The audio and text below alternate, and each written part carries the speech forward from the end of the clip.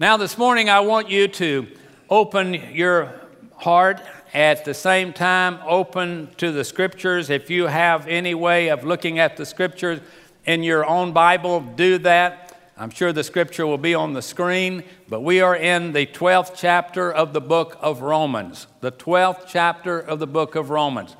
The Scripture this morning will be only 2 verses. These 2 verses can become one of the top 3 or 4 verses in all of Scripture that you would commit to memory and would find useful every single day of your life. When we go to the book of Romans, you're going to read the words that Paul wrote to the Christian people of Rome. Now, for those that have not been exposed to the Bible, the Apostle Paul was a young man that started off the wrong way and was actually participated in the execution of Christians. But God got a hold of his life, just like he wants to get a hold of every life, and made a dramatic change in his life to where the old was put aside and he became probably the most influential Christian that ever lived. He wrote much, or penned much, that the Holy Spirit wrote in what we call the New Testament. The book of Romans is one here that we're going to look at. I want you to pay very, very close attention. And remember, this is being written not to the people of Rome, which was one of the vilest group of people on the planet. They were horrendous in their actions. Their nation had gone after every other god, and when Paul writes to the church at Rome, it's to the people of Rome, it's to the church at Rome. It is to the Christian people that are there, or those that are considering becoming Christians. And so the words that he writes is not to the general public. The words he writes are to the already forgiven, converted, saved, born again, whatever word you want to use, people that had chosen to not conform to the world, but to follow Jesus. And listen how clearly he speaks these words. We hear about radical Islam, but how many of you have thought about radical Christianity? You say, I'm not sure what a radical Islam extremist is. Well, that's for another day. I want you to learn what a radical Christian is. Because a lot of people don't understand that everything that walks around with pious platitudes are not Christians. Just because they go to certain places on Sunday or refrain from doing certain sins, that does not make them a Christian. Now, that was true from the beginning when this book was written, and I want you to pick up on that. I'll read you 2 verses. I beseech you, verses 1 and 2 of Romans chapter 1. I beseech you, therefore. That word means I encourage you. I strongly encourage you. My brethren, by the mercies of God, not by the wrath of God, by the mercies of God, that you present your bodies a living sacrifice, holy, acceptable unto God, which is your reasonable service. Now listen, verse 2. And be not conformed to this world, but be ye transformed by the renewing of your mind, that you may prove what is that good and acceptable and perfect will of God. Now, you can't put much more power in 2 verses of Scripture than those 2. If somebody says, I don't understand the Bible, or I don't think the Bible is relevant, I just want to show you this morning in these few minutes 2 verses that'll make it very relevant to all of us. God wants every person to know, and these little babies that we dedicated a while ago, as soon as they can get old enough to understand it, God wants these little kids to know that He loves them. Amen. Jesus loves the little children. God said the greatest in the kingdom are the little ones. The little ones that come into this world, they are born with a sinful nature, and they won't have to be taught to be bad. I can promise the parents I do that individually to them. They won't have to train them to be bad. They'll come that way. It's the grandparents, it's hard to convince them, but it's the same thing there. But today, I want to submit to you there's never been a day when that scripture is more relevant than this moment. If there was ever a time a people somewhere, someplace need to listen to God's word, it's today in our country, in our city, in our church, in our family, and in our life. This is so, so relevant. Where he talks about the renewing of your mind, he's talking about the renovation of your mind. When you totally change the way that you normally think and the way most people you know think, that you renovate your mind, you renew your mind. You begin to think different than the world thinks. You begin to think not like other people think, but you begin to think like God thinks. And when you begin to think like God thinks, then you can start doing what God did and what He wants you to do. But if, as another scripture says, let this mind be in you, which is also in Christ Jesus. That's what it's referring to here. When we start thinking different, we'll start doing different. And Paul says, I just urge you to hear me and to know God's will for your life.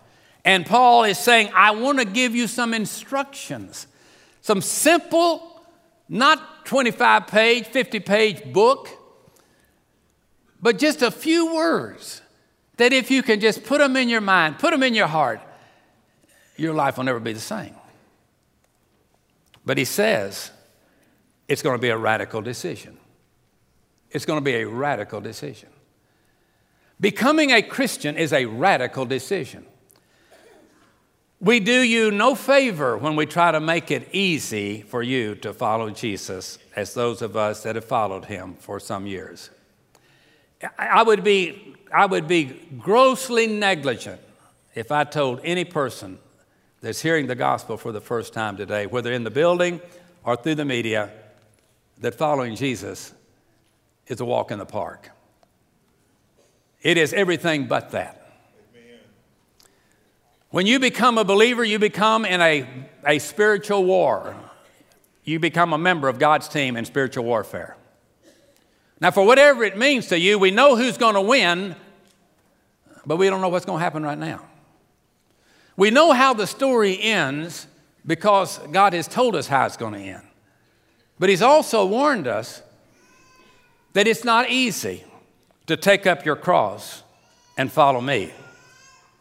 And He says, narrow is the gate that leads to eternal life, and few there are that will find it. But broad is the way that leads to destruction, and most will go therein. Relevant today.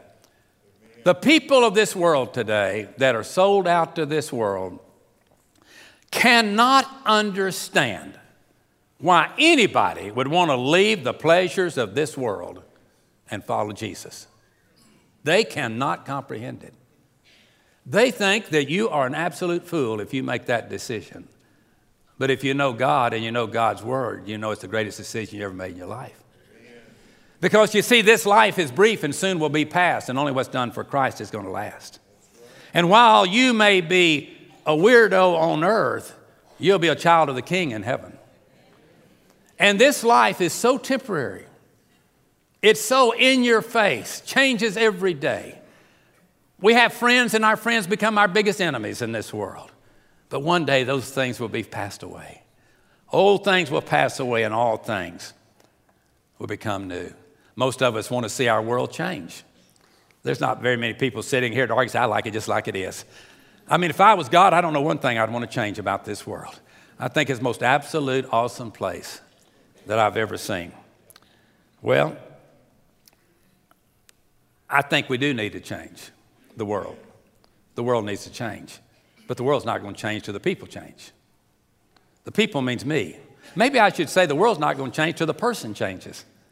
I cannot, and you cannot expect this world to change if we don't see 1 by 1, 5 by 5, 10 by 10, 100 by 100, 1,000 by 1,000 come to Christ and start life over again. A radical renewal, a radical change. Our steps, according to the Scripture, are ordained by God when we become His child. He begins to ordain our steps as to how we are to walk. And every one of us, as I referred briefly to a moment ago to these babies, all of us are different. But there is a certain task that God wants done before He comes back again, that He has put the instruction book out for you as to how you are to live your life for His will to come on earth as it is in heaven. But the fact is, we get easily distracted. There is so many distractions.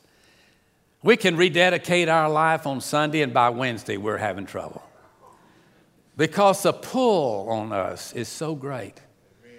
And that's not true of some of us, it's true of all of us. And if we don't get locked in a way that the Father and the Son and the Holy Spirit are all together, where we're more like this, and we walk as one, as He is, the Scripture says, so are we to be in this world. But a lot of persons or people personally claim to be Christians, but they don't want it to be publicly known. They'll even tell you, I think it's my own business. It's not your business. It's God's business. God doesn't have any Secret Service disciples. If you've always wanted to be in the Secret Service, don't join this bunch. Because God says, let the redeemed of the Lord say so. What that means is, wherever you are and whatever life takes you, make it clear pretty quickly when a test comes up, as for me and my house, we're going to serve the Lord. And before we even go out there, I just don't want you to wonder. I just want you to know in whom I have believed, and I am persuaded that He is able to keep that which I've committed unto Him against that day. And God wants His children to be proud of the Father. Don't you want your children to be proud of you? Am I talking to anybody that's wondering if they are proud of you? And you say, that bothers me. They don't call me. They don't come by. They don't do this. They don't do that. But you want them to, don't you? Because you know you can help them. But let me tell you something. There's a God in heaven. You just can't believe how much He can help you. He can forgive you, rebuild you, redo you, pick you up out of the sinking sand, set you on a solid rock, and for those that never had a purpose and never led anything, He'll put you on a road and make you a leader. Yes. But you got to make a decision. Even our churches today, just like the people individually, our churches want to be conformed to this world. It is on the agenda. I could show you many books and link you to many websites where what you will hear is, we need to be more like the world. In order to reach the world, we must be more like the world. And the Lord says, come out from among them and be separate. Come out of darkness and be light. That's what the Bible says. Let me tell you something, folks. Young Christians, old Christians, or even if you're not a Christian, lukewarm Christianity is not going to survive this culture. Lukewarm Christianity will not survive this country, this culture. It's too strong. We have got to renew our minds and become one in Christ. And we have to understand that our God will not in any way walk away from us if we'll come unto Him. He says, come unto me all ye that are weary and heavy laden, and I'll give you rest. Moderation in all things is epidemic today. As long as you don't do a lot of, name whatever sin you want to name, it's okay. But don't go overboard. That's as far from Scripture as you could ever get. Amen. No, I'm sorry. There is no moderation in following the Lord. He says, you take up the cross and you follow me, or you're not going to be my disciple. Right. And if you're not willing to do that, then you're not willing to be saved. Amen. And God doesn't force his salvation on anybody. He does say to those that are weary and heavy laden, I will give you rest. I will use you for my glory, and you will find fulfillment in your life. But in no way can the church become conformed to the moderation of this world. And this may shock you, for those of us that have been around church a long time and think that we've got it all together, which none of us do. But Christianity is not about who we are. It's about who he is. Maybe I put it like this. Christianity is not about who we think we are. It's about who he is. He's King of Kings, Lord of Lords. Let me, in love, speak a word to into all of our lives today. If any one of us, pastor included, have not totally given, if we don't know that we have totally given our life to Jesus Christ, we haven't. If we do not know that we've given our life to Jesus Christ, we haven't. Folks, it's time to come alive and wake up and say, we're not in some kind of mystic religion. It is so clear what a born-again Christian is. You don't have to be a born-again Christian, but to say, I don't know what one is, and I don't know if I am one, you're not. You can't go from darkness to life and be born again and say, I don't remember that ever happened to me. If it happened, you do. If you ever came out of darkness into life, you know it. If you were ever born again, you know it. If there's ever a time when old things passed away in your life and all things became new, you know it. But if it was just signing papers and dipping in water and attending a few meetings and cutting back on most of the sins in your life, you haven't. You've got to be born again. Amen. Now, God's Word says, if any man be in Christ, he's a new creature. And that means that we're to present our bodies. Notice the Scripture. We're to present our bodies a living sacrifice. Now, let me tell you what that means. My body and your body belong to God. And what we do with our bodies, what we take into our bodies, what we do with our bodies, what we do with our voice, what we do with our eyes, what we do with our ears, it's not ours. It's his if we're saved. And we do not look at the things of this world or want to hear the things of this world or want to do the things of this world if we've been born again. And God has come to live in our life. God's Word speaks of presenting the body a living sacrifice. We put our life in God's hands. Ladies and gentlemen, the Christian life is not something easy. Being in the military is not easy. Anybody goes and joins the military so they can have a uniform is in for some big shocks. And anybody that becomes a Christian that thinks it's going to be sweet and wonderful and everybody's going to love me and God's going to love me and I'm going to be happy, happy, happy every day and there's just going to be joy and I'm just going to be jump out and I'm telling you my enemies are going to become my friends, you chose the wrong thing. And you're totally wasting your time. What you must understand. Verse 2 says, don't and be not conformed to this world, but be ye transformed. No exceptions. Now, all of us have to decide, which one are we? Are we conformed or are we transformed? Are we more like God or more like the world? Who gets first shot at us? God? And we could say, it's for me and my house, we're going to serve the Lord. Or we can say, well, what's out there on the menu today? Let me just decide, just show me what are my options. Because I certainly want to pick what I'll enjoy the most, like the most, be recognized the most, make the most money doing, get the most attention doing, win the most contests doing. That's what I want. But when you get saved, that's gone.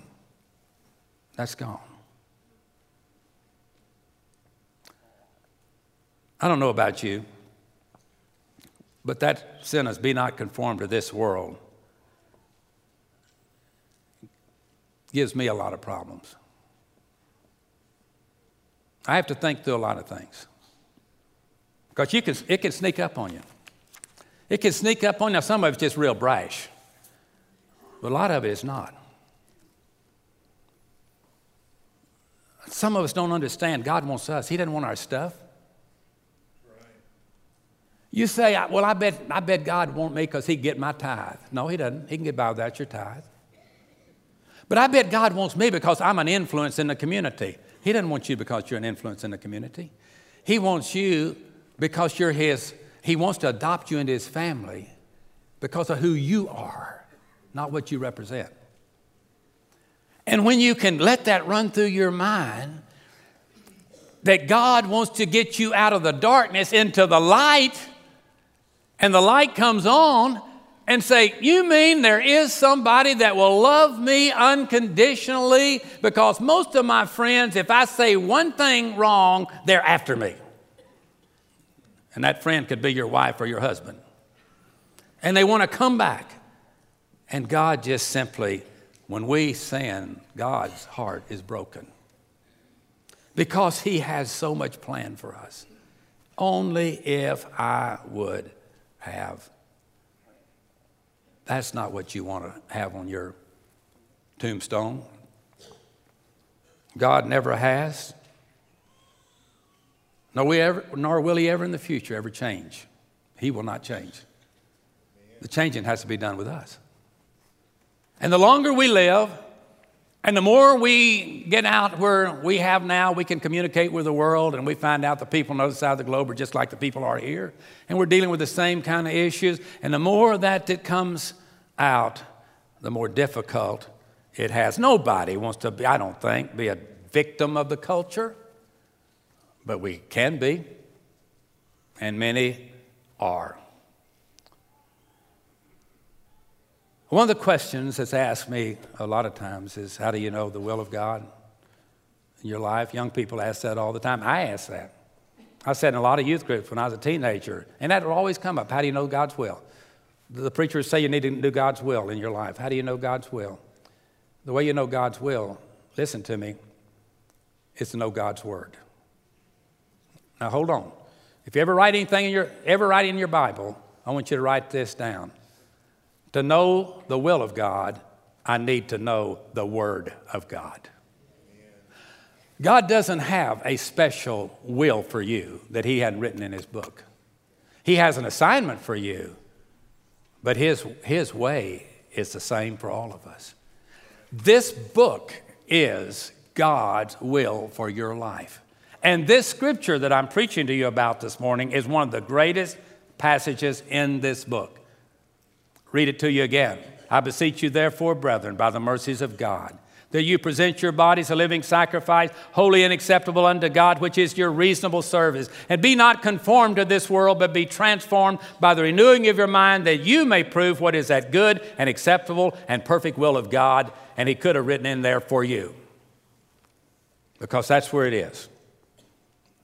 The will of God is not a mystic thing. I'm around people all the time telling me about their visions. I'm not really concerned about people's visions. I'm concerned about the Word of God.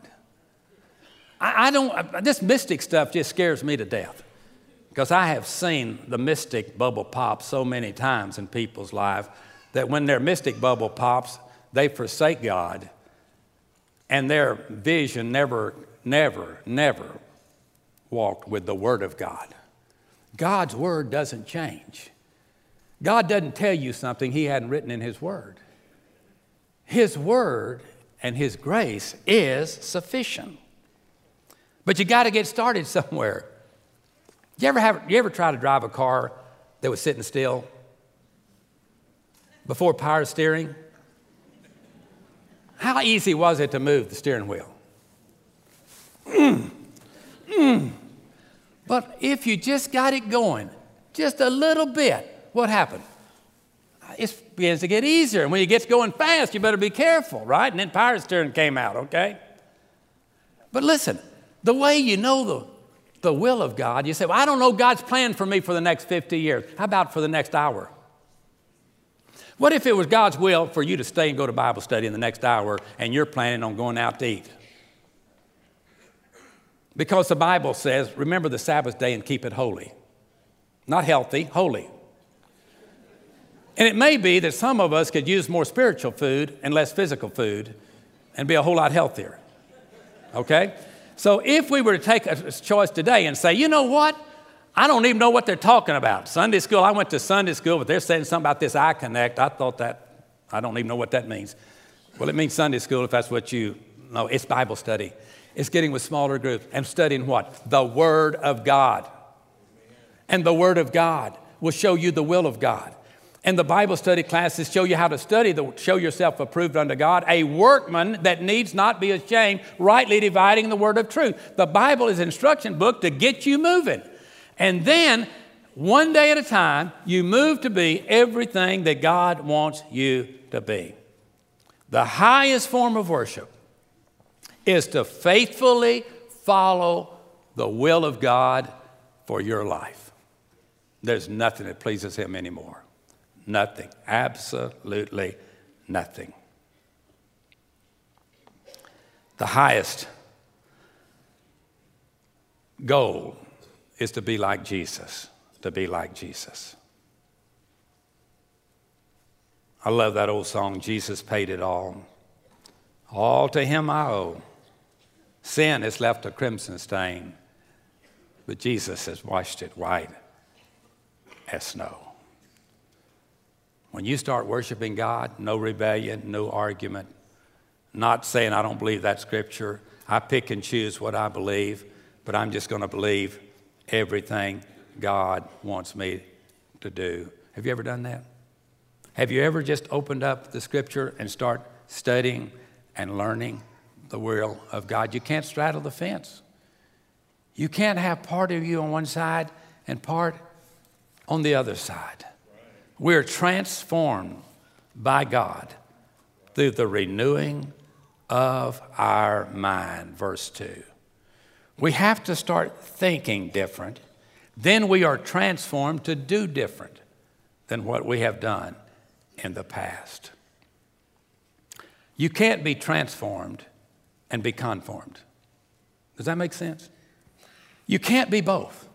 You have to say, I'm going to conform to this world, and whatever my culture does and whatever my generation does, that's what I'm going to do.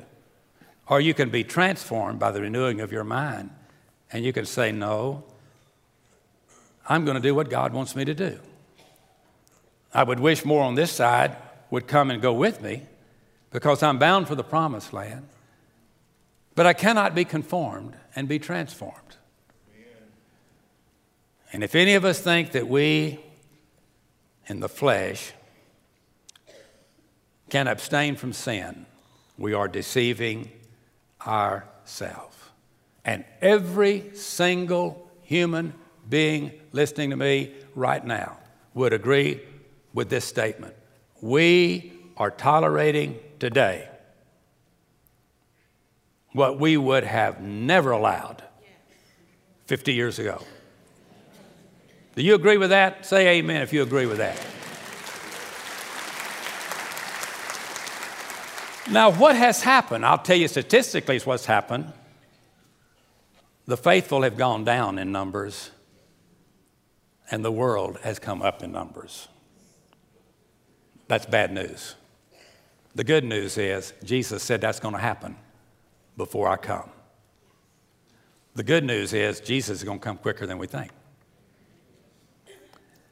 Because he has prophesied that there will be a great turning away. Turning away. Who's going to turn away? Those that were one time faithful. And every person here knows some of those groups. You know people. I know hundreds of them that used to walk with God faithfully. Teachers, deacons, preachers, leaders in the community. I know hundreds of them that used to be, everybody, I want to be like him. I want to be like her. Thank God you weren't like him or like her if you're still following Jesus. Folks, when you start looking anywhere other than God, you're going to make a terrible mistake in your life. When you believe there's other true religion books, not this alone, you're in serious trouble. Jesus is the only way to heaven, or he's none of the ways to heaven. He said he's the only way. If that's true, he's a liar, and you don't want to follow him. But if you want to say, you know what, I am going to follow him because he's alive. He's alive. Thank God. On Sunday morning, he rose from the grave, and no other spiritual leader ever did that in the history of the world. The only hope for any of us is the Word of God and the Son of God. And when we know the Word of God, it tells us more about the Son of God. And when he sets you free, you're free indeed. And the Holy Spirit and the Holy Bible work together to take a rejected human, a cast out human, an imprisoned human being. The Holy Spirit and the Bible gives them new birth and eternal life and a new purpose through the shed blood of the Lord Jesus Christ. My. Oh, what a Savior. Ephesians 4:23 says, and be renewed in the spirit of your mind. The scripture says, choose you this day who you're going to serve. 2 Corinthians 5:17, therefore, if any man be in Christ, he's a new creature. Old things are passed away, and behold, all things are become new. If you still have your pen out, you might want to write this final thing down that I'm fixing to say to you. Those of you that know basketball, the name Bobby Knight is a familiar name. Bobby Knight was an unusual guy. They said he was two people in one, that some people knew him up close, some people knew him from a distance, and quite a temper, et cetera, et cetera, et cetera. And there's been a lot of books written about him as he coached basketball I believe at Indiana. But one time he said this. He was talking about discipline. He was known to be a strong disciplinarian. I mean, he didn't take anything off of anybody. He didn't care if you were the greatest player that ever came across the globe. You didn't pray for him. You didn't play for him unless you learned one thing. And that one thing was discipline. He was the most disciplinary teaching coach there has ever been. I've got something here that he wrote. Are you ready? 4 short lines. This is his definition of discipline. Discipline is you do, number 1, what needs to be done. What needs to be done. Number 2, when it needs to be done. Number 3, the best it can be done, and then do it that way every time. Now let me repeat that. What needs to be done, when it needs to be done, the best it can be done, and do it that way every time. Now you take those words, basketball, and you get it out and put that as a disciplined Christian. A disciplined Christian is one that does what needs to be done under the direction of the Word of God. When it needs to be done under the timing of the Holy Spirit, the best it can be done with the power of God working through you, and then do it that way every time. When you do that, things begin to fall into place. A final scripture, Ephesians chapter 4, verses 17 through 21.